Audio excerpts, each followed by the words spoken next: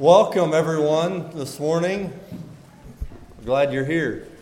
Hope you feel welcome. We've got visitors here and we're glad you're here. You're welcome anytime. You can turn your Bibles to Judges chapter 7 that we will read for an opening this morning. And I was just thinking about how awesome it is. Do you feel privileged to be here this morning, to be in the presence of the Almighty God? Oh, we were at a place last night. Sometimes there's important people in life, and it's like you feel pretty neat if you get to be around them. And last night, the governor was at the fair, and there were people around him a lot, and I have to imagine that more of them were probably getting on his case than probably. He's an embattled governor, you might say, with a lot of criticism. So maybe people didn't feel quite as special being around him as maybe sometimes you do. But I thought about, how it makes us feel when we're around people who are well-known or who are important or who are just really good. And how do you feel this morning? Like, who is there more important? Who is there that you would rather be in the presence of than God? And He's here this morning. I really believe that. The thing is, this is kind of when we really give Him our attention for this time, but it's not just here, and it's not just this morning. We live in His presence. We should live in His presence. We should live acknowledging Him and recognizing that He's available to us every day, and to live with that honor and that privilege over our lives. And to realize that we are important to Him. He loves us. He cares about us. We are His children. Let's read here from Judges 7.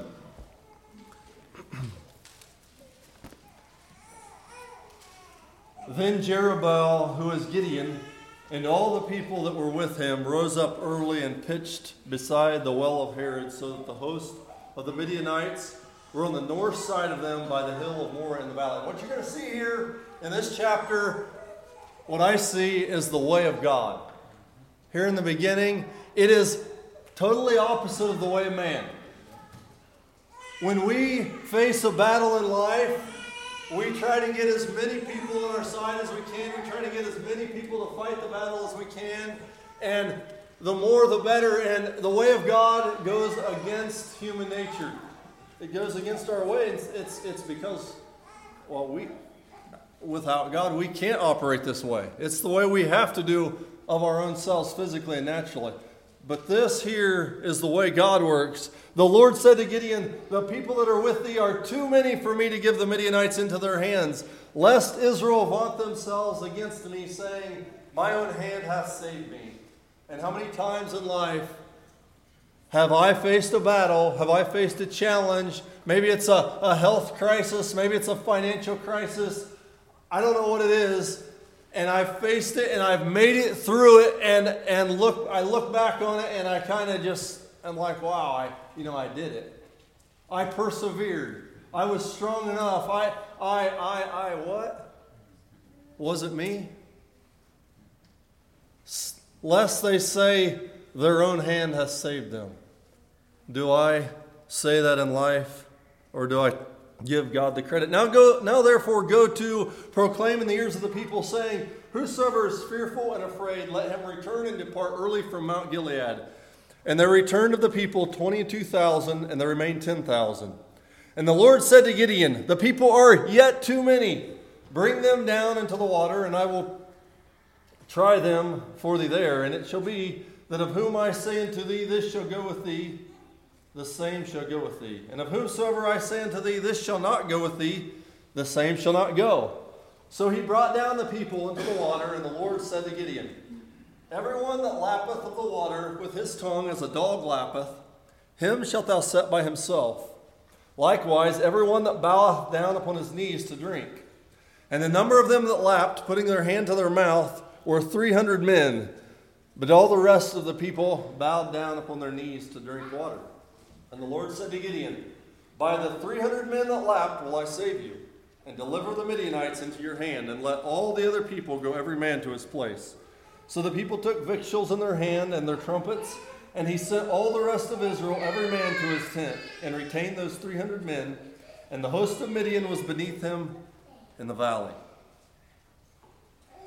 They were perhaps they were looking over that host of Midian. And it had to look pretty daunting. 300 men. And it came to pass the same night that the Lord said to him, Arise, get thee down to the host, for I have delivered it into your hand. Go, get them. But if you fear to go down with Purah your servant down to the host, and thou shalt hear what they say, and afterwards shall thy hand be strengthened to go down to the host. So he went down with Purah his servant unto the outside of the armed men that were in the host. And the Midianites and the Amalekites and the children of the east lay along the valley like grasshoppers for multitude, and their camels were without number, as the sand by the seaside for multitude. And when Gideon was come, behold, there was a man that told a dream unto his fellow, and said, Behold, I dreamed a dream, and lo, a cake of barley bread tumbled into the host of Midian, and came into the tent, and smote it, that it fell, and overturned it, that the tent lay along. And his fellow answered and said, This is nothing else save the sword of Gideon the son of Joash, a man of Israel. For into his hand hath God delivered Midian and all his host. And it's just interesting that they knew what was coming. And I just want to briefly read a couple verses in Joshua chapter 2, because it just seems like that's what happens. In Joshua chapter 2, this is Rahab talking to the spies, and she's telling them, she says, I know that the Lord hath given you the land. How did that prostitute know that the Lord had given them the land? Your terror is fallen upon us, and all the inhabitants of the land faint because of you. For we have heard how the Lord dried up the water of the Red Sea for you when you came out of Egypt, and what you did to the two kings of the Amorites that were on the other side of Jordan, Sihon and Og, whom you utterly destroyed. And as soon as we heard these things, our hearts did melt, neither did there remain any more courage in any man because of you. For the Lord your God, he is God in heaven above and in earth beneath. And somehow those people, they knew. And these Midianites, they know what's coming. And it was so, verse 15 of Judges 7, and it was so when Gideon heard the telling of the dream and the interpretation thereof, that he worshipped and returned unto the host of Israel and said, Arise, for the Lord hath delivered into your hand the host of Midian. And he divided the 300 men into 3 companies, and he put a trumpet in every man's hand with empty pitchers and lamps within the pitchers. And he said unto them, Look on me and do likewise, and behold, when I come to the outside of the camp, it shall be that as I do, so shall you do. When I blow with the trumpet, I and all that are with me, then blow ye the trumpets on every side of the camp, and say, The sword of the Lord and of Gideon. So Gideon and the 100 men that were with him came into the outside of the camp in the beginning of the middle watch, and they had but newly set the watch, and they blew the trumpets, and they brake the pitchers that were in their hands. And the 3 companies blew the trumpets and brake the pitchers and held the lamps in their hands and the trumpets in their right hands to blow withal. And they cried, The sword of the Lord and of Gideon. And they stood, every man in his place, round about the camp. And the host ran and cried and fled. And when I read those verses this morning, I just had to wonder, how many of you, how many of us this morning are standing in our place, but we're standing there silently, and we're standing there with our lamp, our pitcher still intact. And I believe that it's time, if that's you, it's time to break the pitcher. It's time to let your light shine, and it's time to speak truth. The sword of the Lord and of Gideon. To let your presence be known to the enemy. And the 300 blew the trumpets, and the Lord set every man's sword against his fellow, even throughout all the host. And the hosts fled to Bethshittah and Zerah, and to the border of Abel Meholah, and unto Tabbath. And the men of Israel gathered themselves together out of Naphtali, and out of Asher, and out of Manasseh, and pursued after the Midianites. And Gideon sent messengers throughout all of Mount Ephraim, saying, Come down against the Midianites, and take before them the waters unto Bethbara and Jordan. Then all the men of Ephraim gathered themselves together, and took the waters unto Bethbara and Jordan. And they took 2 princes of the Midianites, Oreb and Zeb, and they slew Oreb upon the rock Oreb, and Zeb they slew at the winepress of Zeb, and pursued Midian, and brought the heads of Oreb and Zeb to Gideon on the other side of Jordan. We're going to go to prayer. Do you have any prayer requests this morning?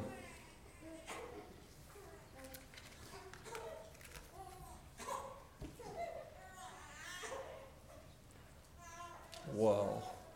That's hard to believe, but if you don't have any you want to share, okay. Gary. Tom and Landy and family as they start on their new journeys. Tom and Landy. My cousin Dawn, she's been struggling with cancer. She has quit all meds. She has cancer in her liver and her brain, and she's had very strong faith, but she's just waiting it out. Dawn, just Okay. encouragement. Don. Bart, do you have something? Very good. David. Let's pray for those who are afraid. We need to learn to live in truth, and that warriors be willing to walk in faith.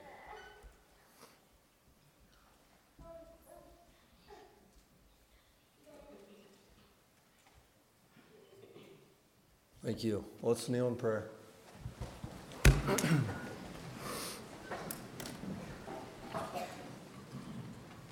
Heavenly Father, we come before you this morning and we thank you that you are in our midst. We thank you for the presence of your Holy Spirit. Lord, we just pray this morning that it would just move in a powerful way to deliver words to every heart, words of conviction and encouragement, and challenge, blessing. Lord, whatever the needs are that are here this morning, we believe that you can meet. I just pray that you would open the hearts to receive your word, that you would give strength to the messenger and clarity and excitement and passion, Lord, for your word, that each of us would just live excited for you and on fire for you this week. Lord, that we would break our lamps, that we would speak your name, and that we would live unashamed.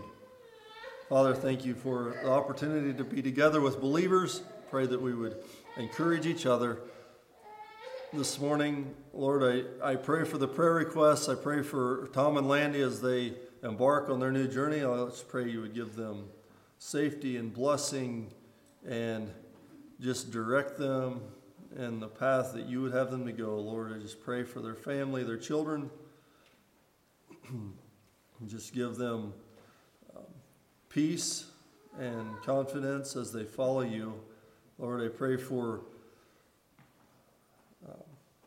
Dawn, Arlene's cousin. Lord, sickness and disease is just an awful thing.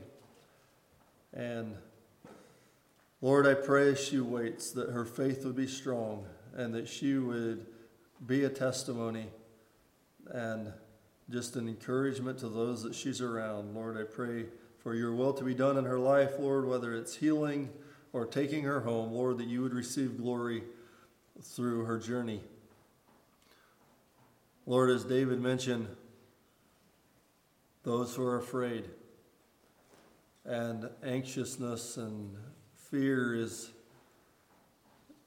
a big thing that many of us struggle with and the world wants us to have. Lord, Satan, our enemy, wants us to live in fear. Lord, I just pray that your peace would rule in our lives. Lord, those that are afraid, they would look to you, that they would walk in faith. Lord, that we would be Joshua's and Caleb's instead of Palti's and Shamuel's and the other 10 men who were afraid to go into the land of promise. Lord, that we would live in victory, that we would live in the abundance that you want to give us.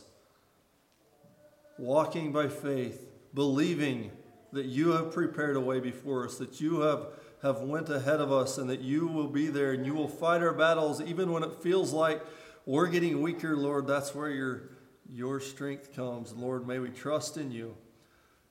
May we go forth this week as warriors to fight for you. We ask this in Jesus' name. Amen.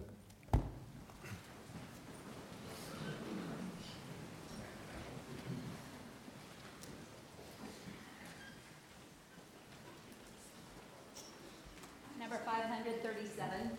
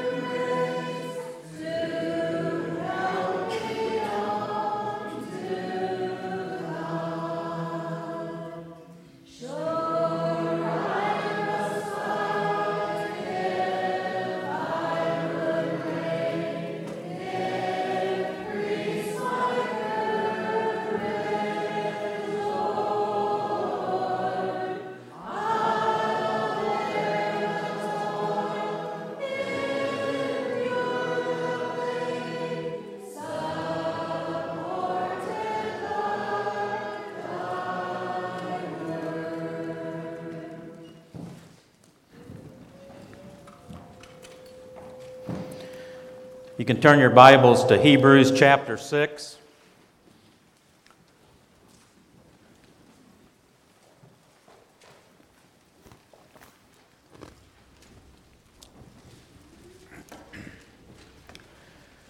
The greatest battle of all time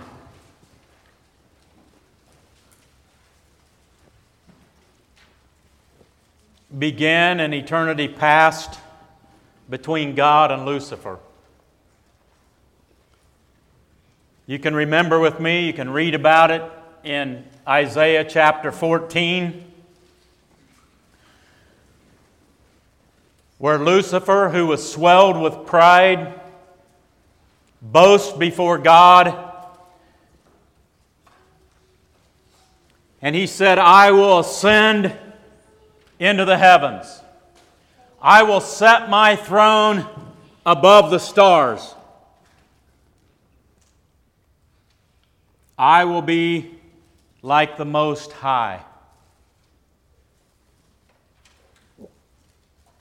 And God's reply to him was, Lucifer, you will be cast down to the pit of hell. You will be cast out of heaven, and you will be thrust through the middle with a sword. You know as well as I know, and you even experience it, that this great battle continued as Satan brings in mankind. Genesis chapter 3. A slick little devil coming into mankind and drawing us into this great spiritual battle of all time.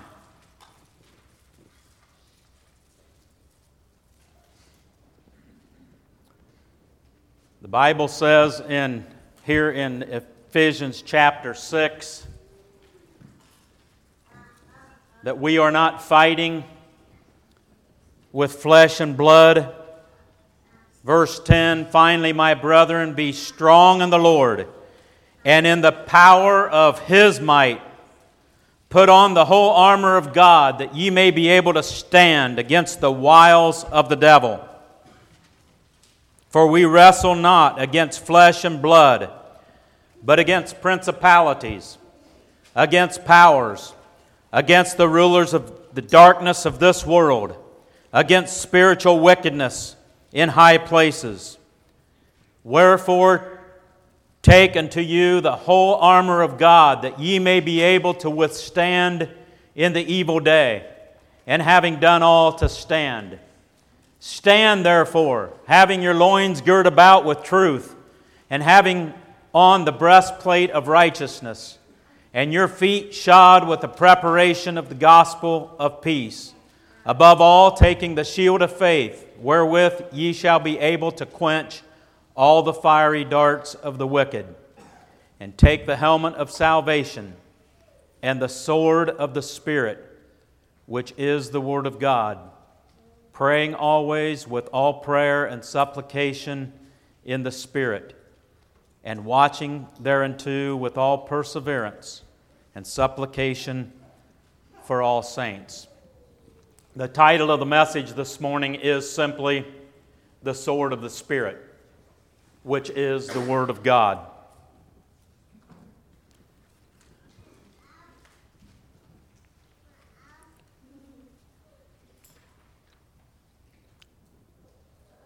You know by the promises of God's Word that He has, if you have yielded your life to God through Jesus Christ, that He has sealed you. And if you've read the end of the book, you are victorious in Jesus Christ.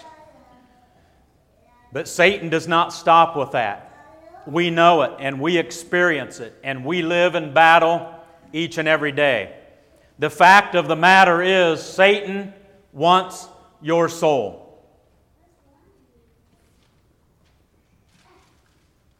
God loves you, but Satan hates you with a passion, and he will do everything under his power to draw you in to himself. We are fighting a spiritual battle, and that's why it's so critical. Verse 17, Clem preached a couple weeks ago with the helmet of salvation. Remember that helmet that he brought? It is so critical that you armor yourself with the helmet of salvation, that you protect your mind. And today we're going to emphasize the sword of the Spirit, which is the Word of God. Turn to Revelation chapter 1.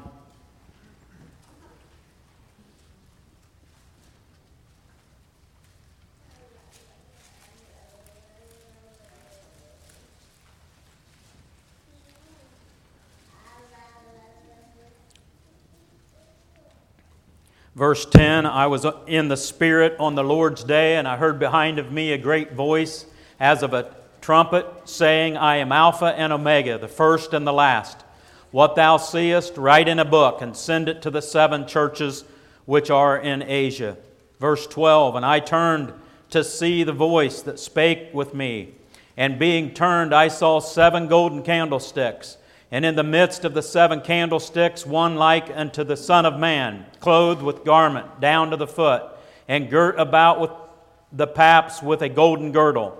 His head and his hairs were white like wool, as white as snow, and his eyes were as a flame of fire, and his feet like the fine brass, as if they had burned in a furnace, and his voice as the sound of many waters. And he had in his right hand 7 stars, and out of his mouth went a sharp, 2-edged sword. And his countenance was as the sun, shineth in strength. And when I saw him, I fell at his feet as dead. Chapter 2, verse 12.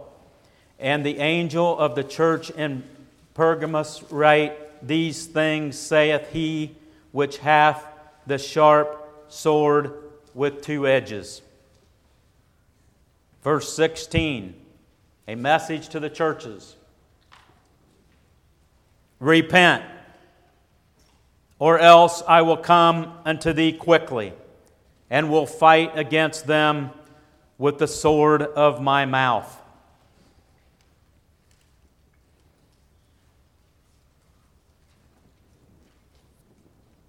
This sword I borrowed from Ashton Koval for today. It is a sword with two edges. It is not a toy. It is a real sword. A sword of quality. You'll notice the two edges. This sword is very sharp.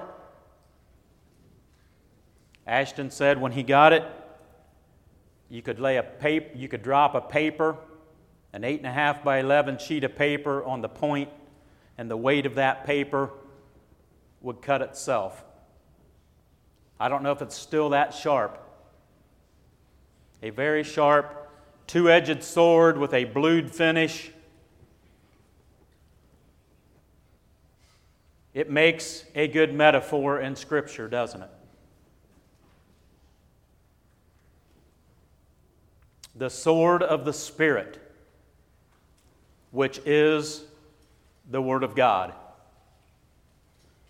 And I pray today that somehow, by the words that are brought forth, that everyone in this house and everyone that may be listening or watching today, that this sword will come to you in spirit, in life, and in power. The sword of the Spirit, which is the Word of God. Judges chapter 7. Clem did a good job in summary. I'll just refer to that. Gideon there is called to fight a great battle, probably his greatest battle. The opposers had 135 troops, 135,000 troops. And Gideon initially had 32,000 troops. 32,000 against 135,000. You must know how Gideon felt. Very outnumbered.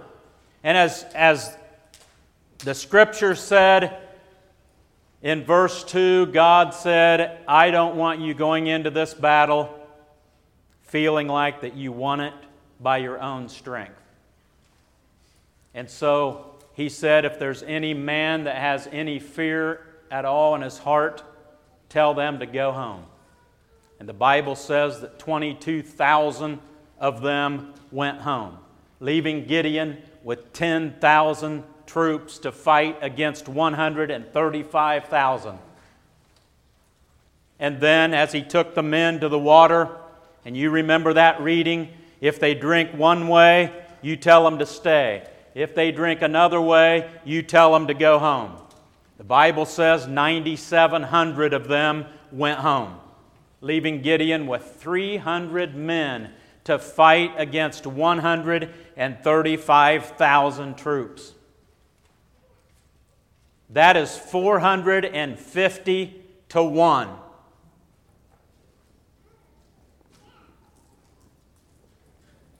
God told them through a dream that He had already won the battle.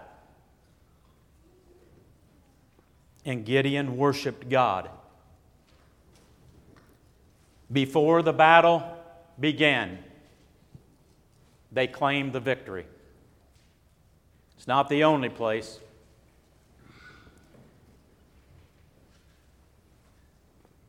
And as Clem said, they went into battle with a pitcher with a lamp in it, and a shofar in the other hand, a trumpet. Their hands were occupied with a lamp and with a shofar, a trumpet of victory, and their swords on their side. Ironically, they won that battle without lifting their sword, because God fought that battle for them by the sword of the Lord and of Gideon. He divided his 300 men in 3 equal groups. They came at the opposers from 3 different angles at night time with their lamps burning and their shofar in their hand, and they all at the same time blew their trumpets. And you can imagine the opposers. That trumpet was a sound of victory. The opposers were awakened and hearing the echo of those shofars ringing in their ears, and they thought that they had already been defeated. And the Bible says those 135,000 men got up and ran. And they began to fight in the dark and fight against each other unknowingly. And they killed each other. And the Lord won that night's battle by His sword, the sword of the Lord and of Gideon. There are many lessons that we can draw out of Judges chapter 7. One of them is, do you ever feel outnumbered? Today, with everything going on around us, do you feel like you are in a minority? Do you feel outnumbered? What if God kept reducing and reducing and reducing? Do you ever feel like you're standing alone? The sword of the Lord and of Gideon.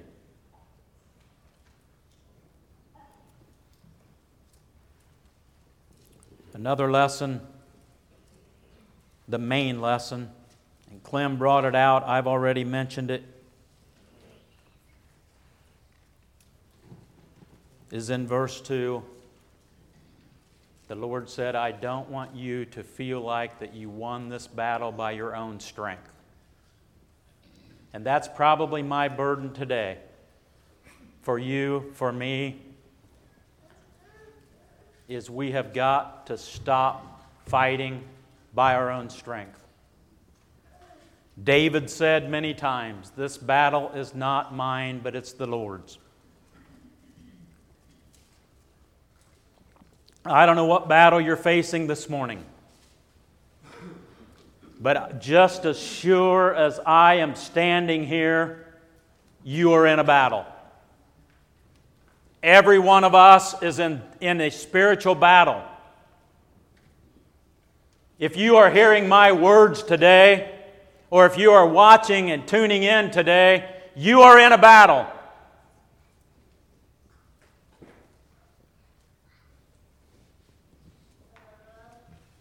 And there is one answer.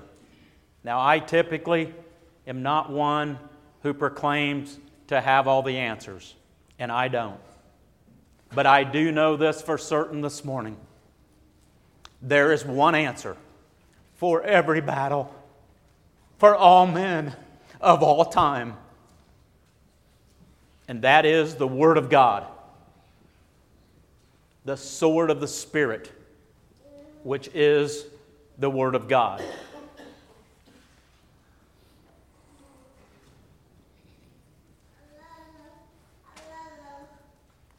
For some practical application, turn your Bibles to Hebrews chapter 4.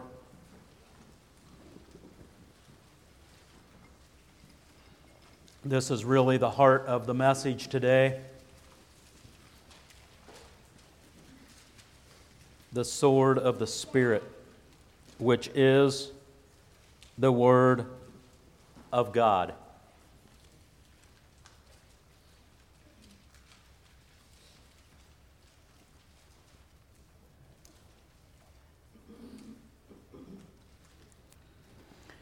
Hebrews chapter 4, verse 12, a very familiar passage. But I hope this morning that there's new revelation, new refreshment that comes off of these pages as we read it together. For the Word of God is quick and powerful and sharper than any two-edged sword.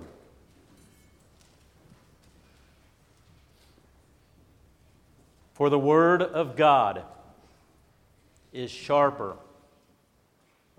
It is quick. It is powerful.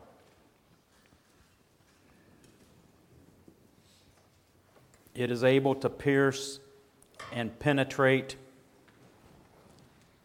It says here, dividing asunder of soul and spirit, of the joints and marrow, and is a discerner of the thoughts and the intentions of your heart.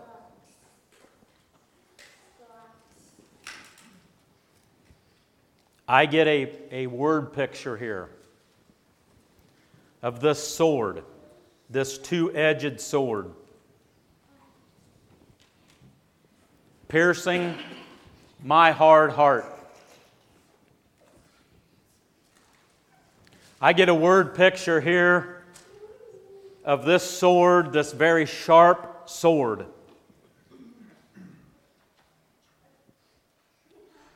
bringing power and bringing life into weak, lifeless beings.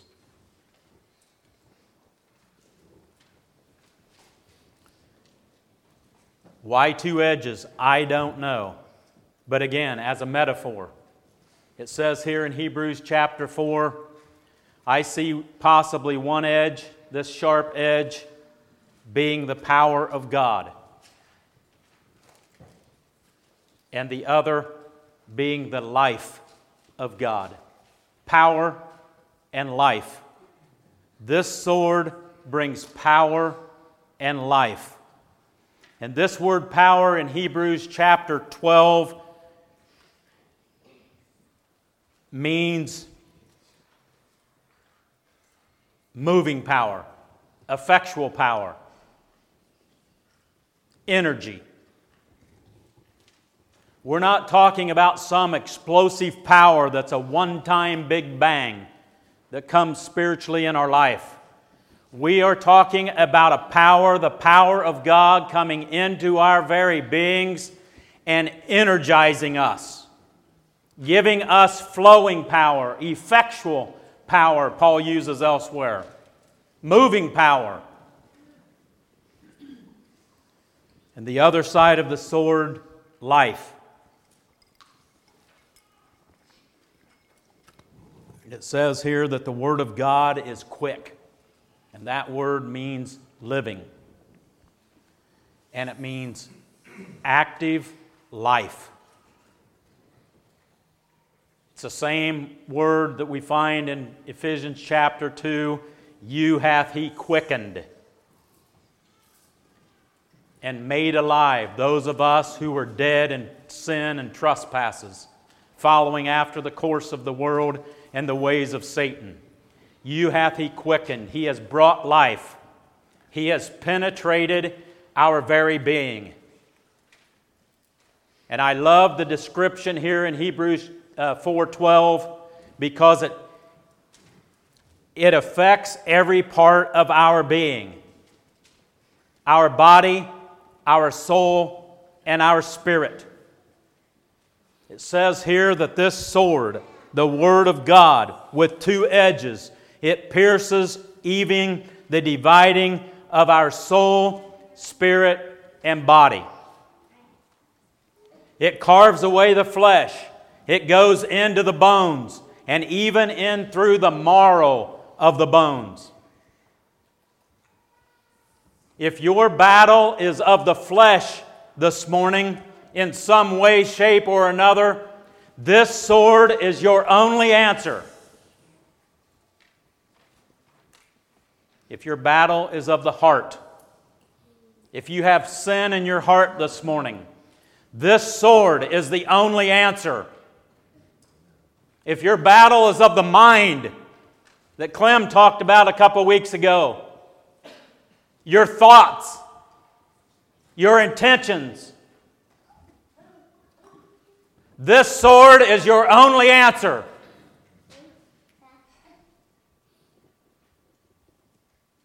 And it's painful to open your heart before the Lord and allow the sword of the Spirit to pierce, penetrate, and divide.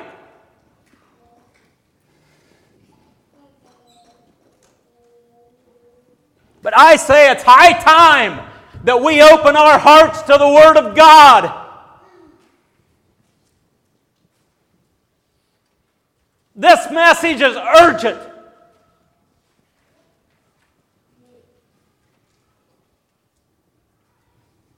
And in one way, I apologize if you feel I'm being pointed. In another way, I make no apologies. And I point this sword at every one of you and point it to myself.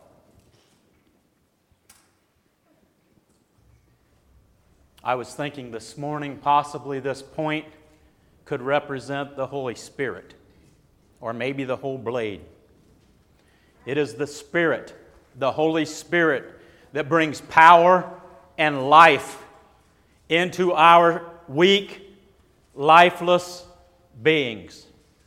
If you feel this morning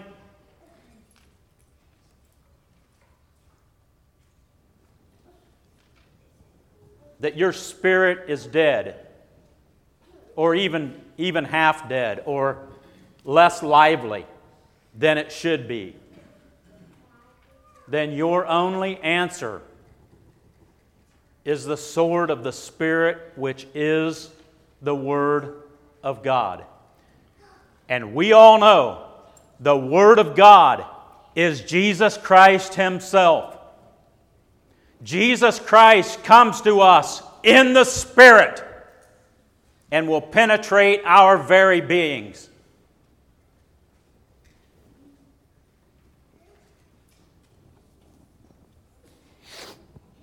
If you stand in need of salvation this morning, if you have not opened your heart to Jesus Christ for initial salvation, this sword is your only answer. The Lord Jesus Christ coming to you in spirit, in power, and in life.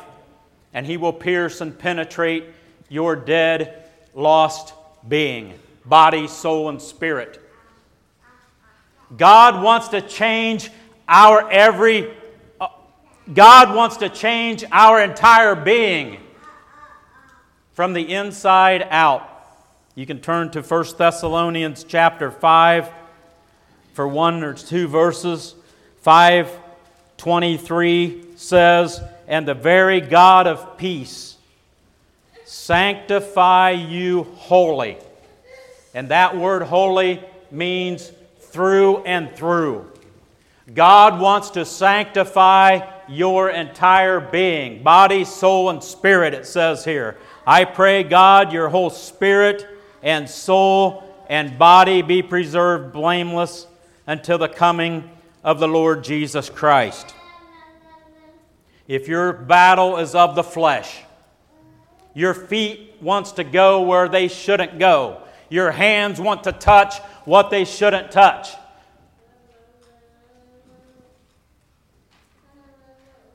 If your battle is of the flesh, this is your only answer. The sword of the Spirit, the Word of God. Saturate yourself in the Word of God. If your battle is of the mind, Romans 8 talks about a carnal mind versus a spiritual mind. That is a battle. The carnal mind, the Bible says in Romans 8, is enmity against God. That means a direct enemy. If your battle is of the mind, this is your only answer.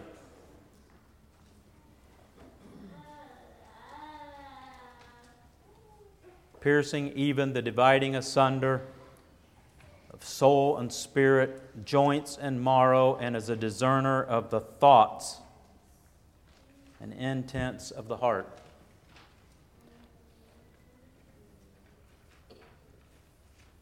The Bible tells us if we have evil thoughts, that we can turn them over to the Lord Jesus Christ, who is willing and able to take that thought captive. And I believe the intent of that verse in Corinthians is that He will nail it to the cross. He already has nailed it to the cross before we even think it. And so when you have those passing evil, bad thoughts that will take you in another direction, in enmity against God, the opposite way of God, give them to the Lord Jesus Christ, who is the Word of God, and He will take those thoughts captive. Don't dwell on it, but give it to God. Give it to God through Jesus Christ, and He will take that thought captive, and He will nail it to the cross.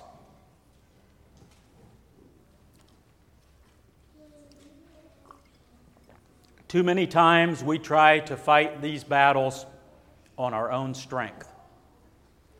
And we try ever so hard to win that battle of the mind and of the heart and of the flesh. If we would but just give it to the Lord, as Gideon did, as David did. The battle's not mine, but it is the Lord's.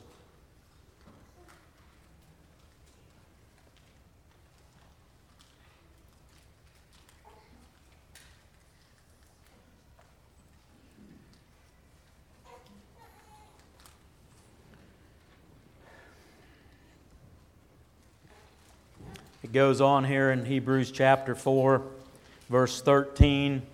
I'll just summarize. Basically, it's saying that we stand transparent before God. He created us.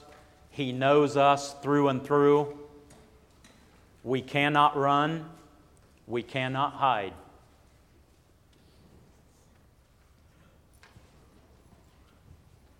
Everything is open unto the eyes of Him with whom we have to do. And I looked up that phrase, with whom we have to do. It is speaking about the authority of Jesus Christ in our life. He has authority over our lives whether we give it to Him or not. He knows us through and through. We stand the same as naked before Him. Verse 14 through 16, seeing then that we have this great high priest that is passed into the heavens, Jesus the Son of God, let us hold fast to our profession. That speaks of commitment. It speaks of hanging on.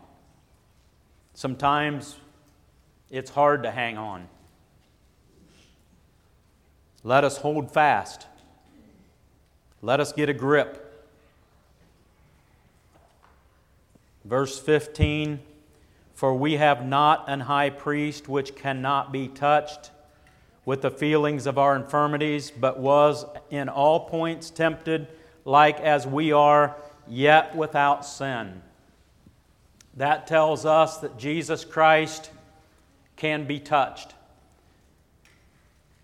Again, I don't know what battles you are facing, engaged in, have fought, or will fight, but there is but one answer, and it is the Lord Jesus Christ, the Word of God. He is our great high priest, whatever you are feeling. And I'm not talking about just emotional feelings here, but whatever oppression you have, whatever battle you are experiencing. We can reach out in the Lord Jesus Christ, and the Bible says that He feels the same because He has been there. He lived in the flesh. He was tempted. In fact, He was one time on the Mount of Temptation, we call it, and He was facing the devil himself in a great battle. And Satan was hurling all kinds of temptation and fiery darts at him. And how does he reply? He replies with the very word of God. Satan, it is written. Satan, it is written. Satan, it is written. The sword of the Spirit, which is the Word of God. He has been there. He has been tempted. He was in the flesh, just like we are. And we touch Him through our weakness and through our infirmities, it says.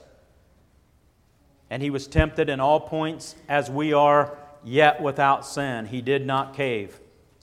Verse 16, let us therefore come boldly unto the throne of grace, that we may obtain mercy, find grace to help in time of need. There are 3 points here in verse 16 that I want to close with this morning.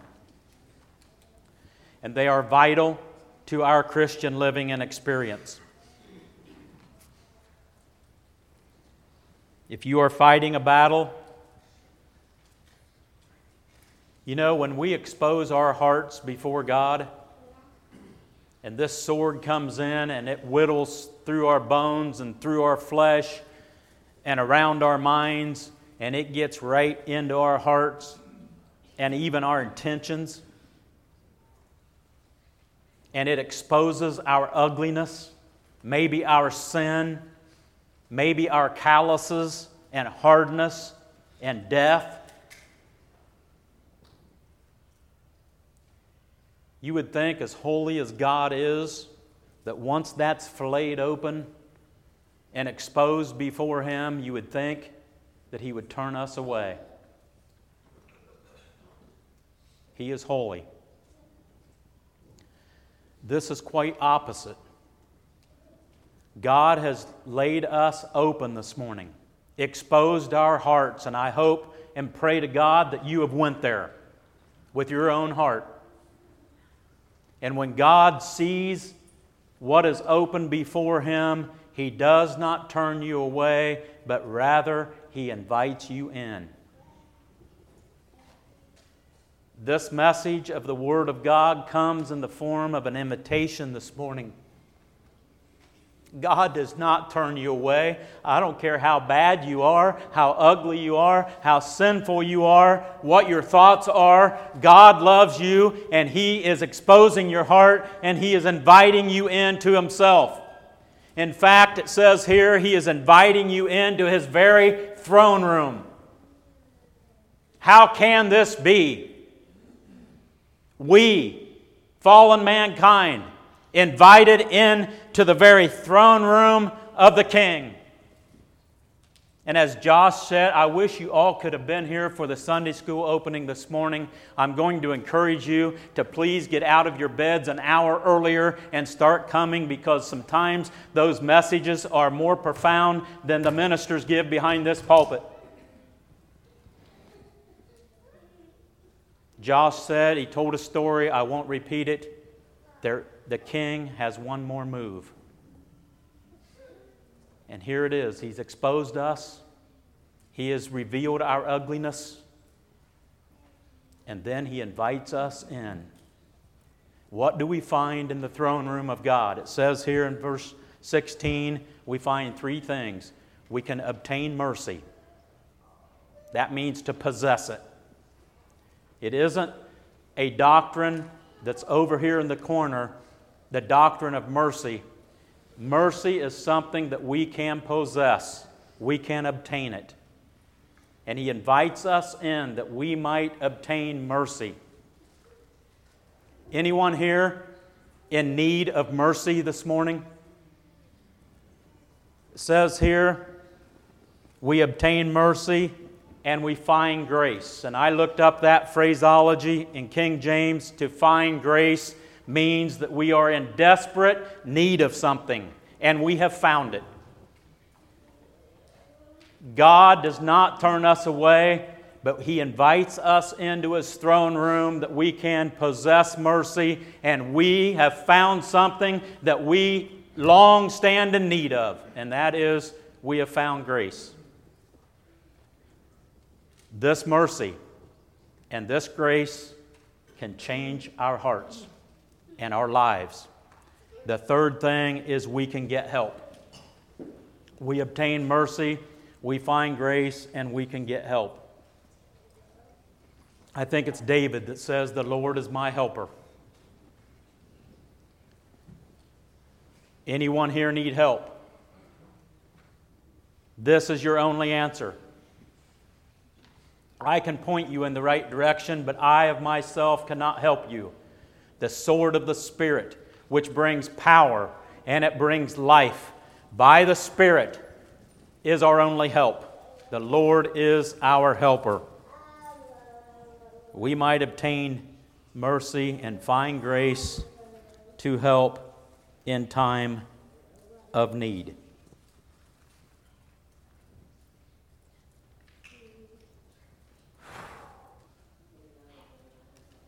In one way, I've tried not to be too hard on you.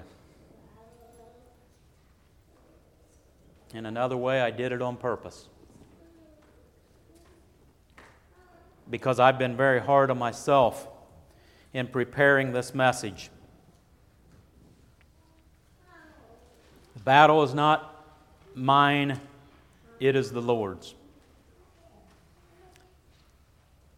And we know before we face our battles that God has already won.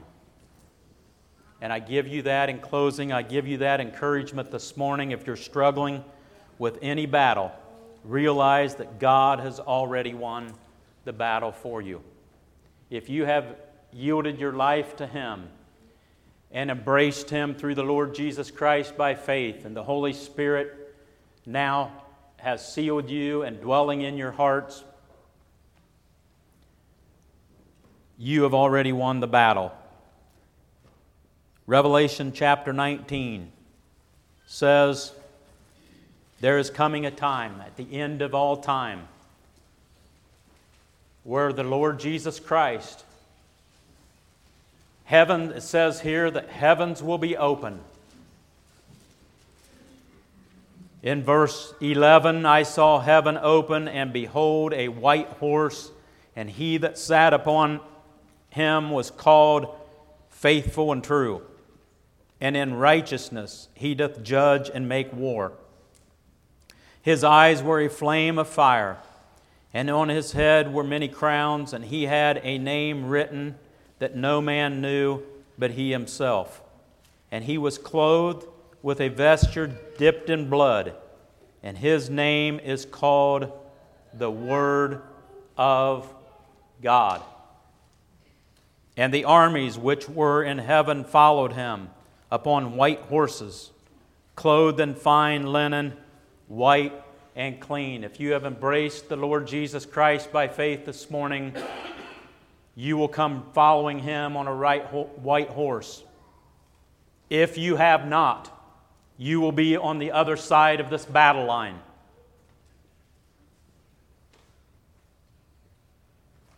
Verse 15, and out of his mouth goes a sharp, two-edged sword. The Word of God. The Almighty God, it says here. The King of Kings and Lord of Lords. Let's have a song.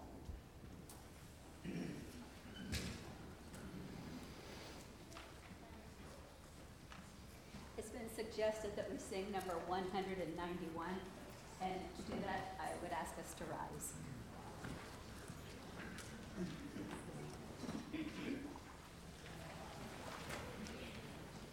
I'm going to ask before we begin singing this song, if you have been struggling with some form of battle, great or small, I beg of you to give that to the Lord today. There's a line that's been drawn through the ages on the lines and the old rugged cross. On that cross and it bows all is raging.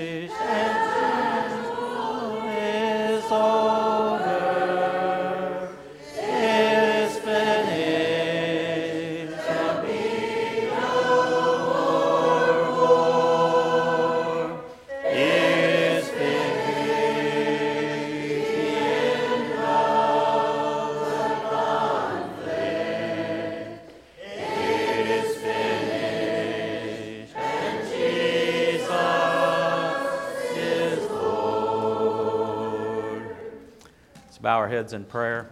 Heavenly Father, we approach you humbly in prayer at the close of this service.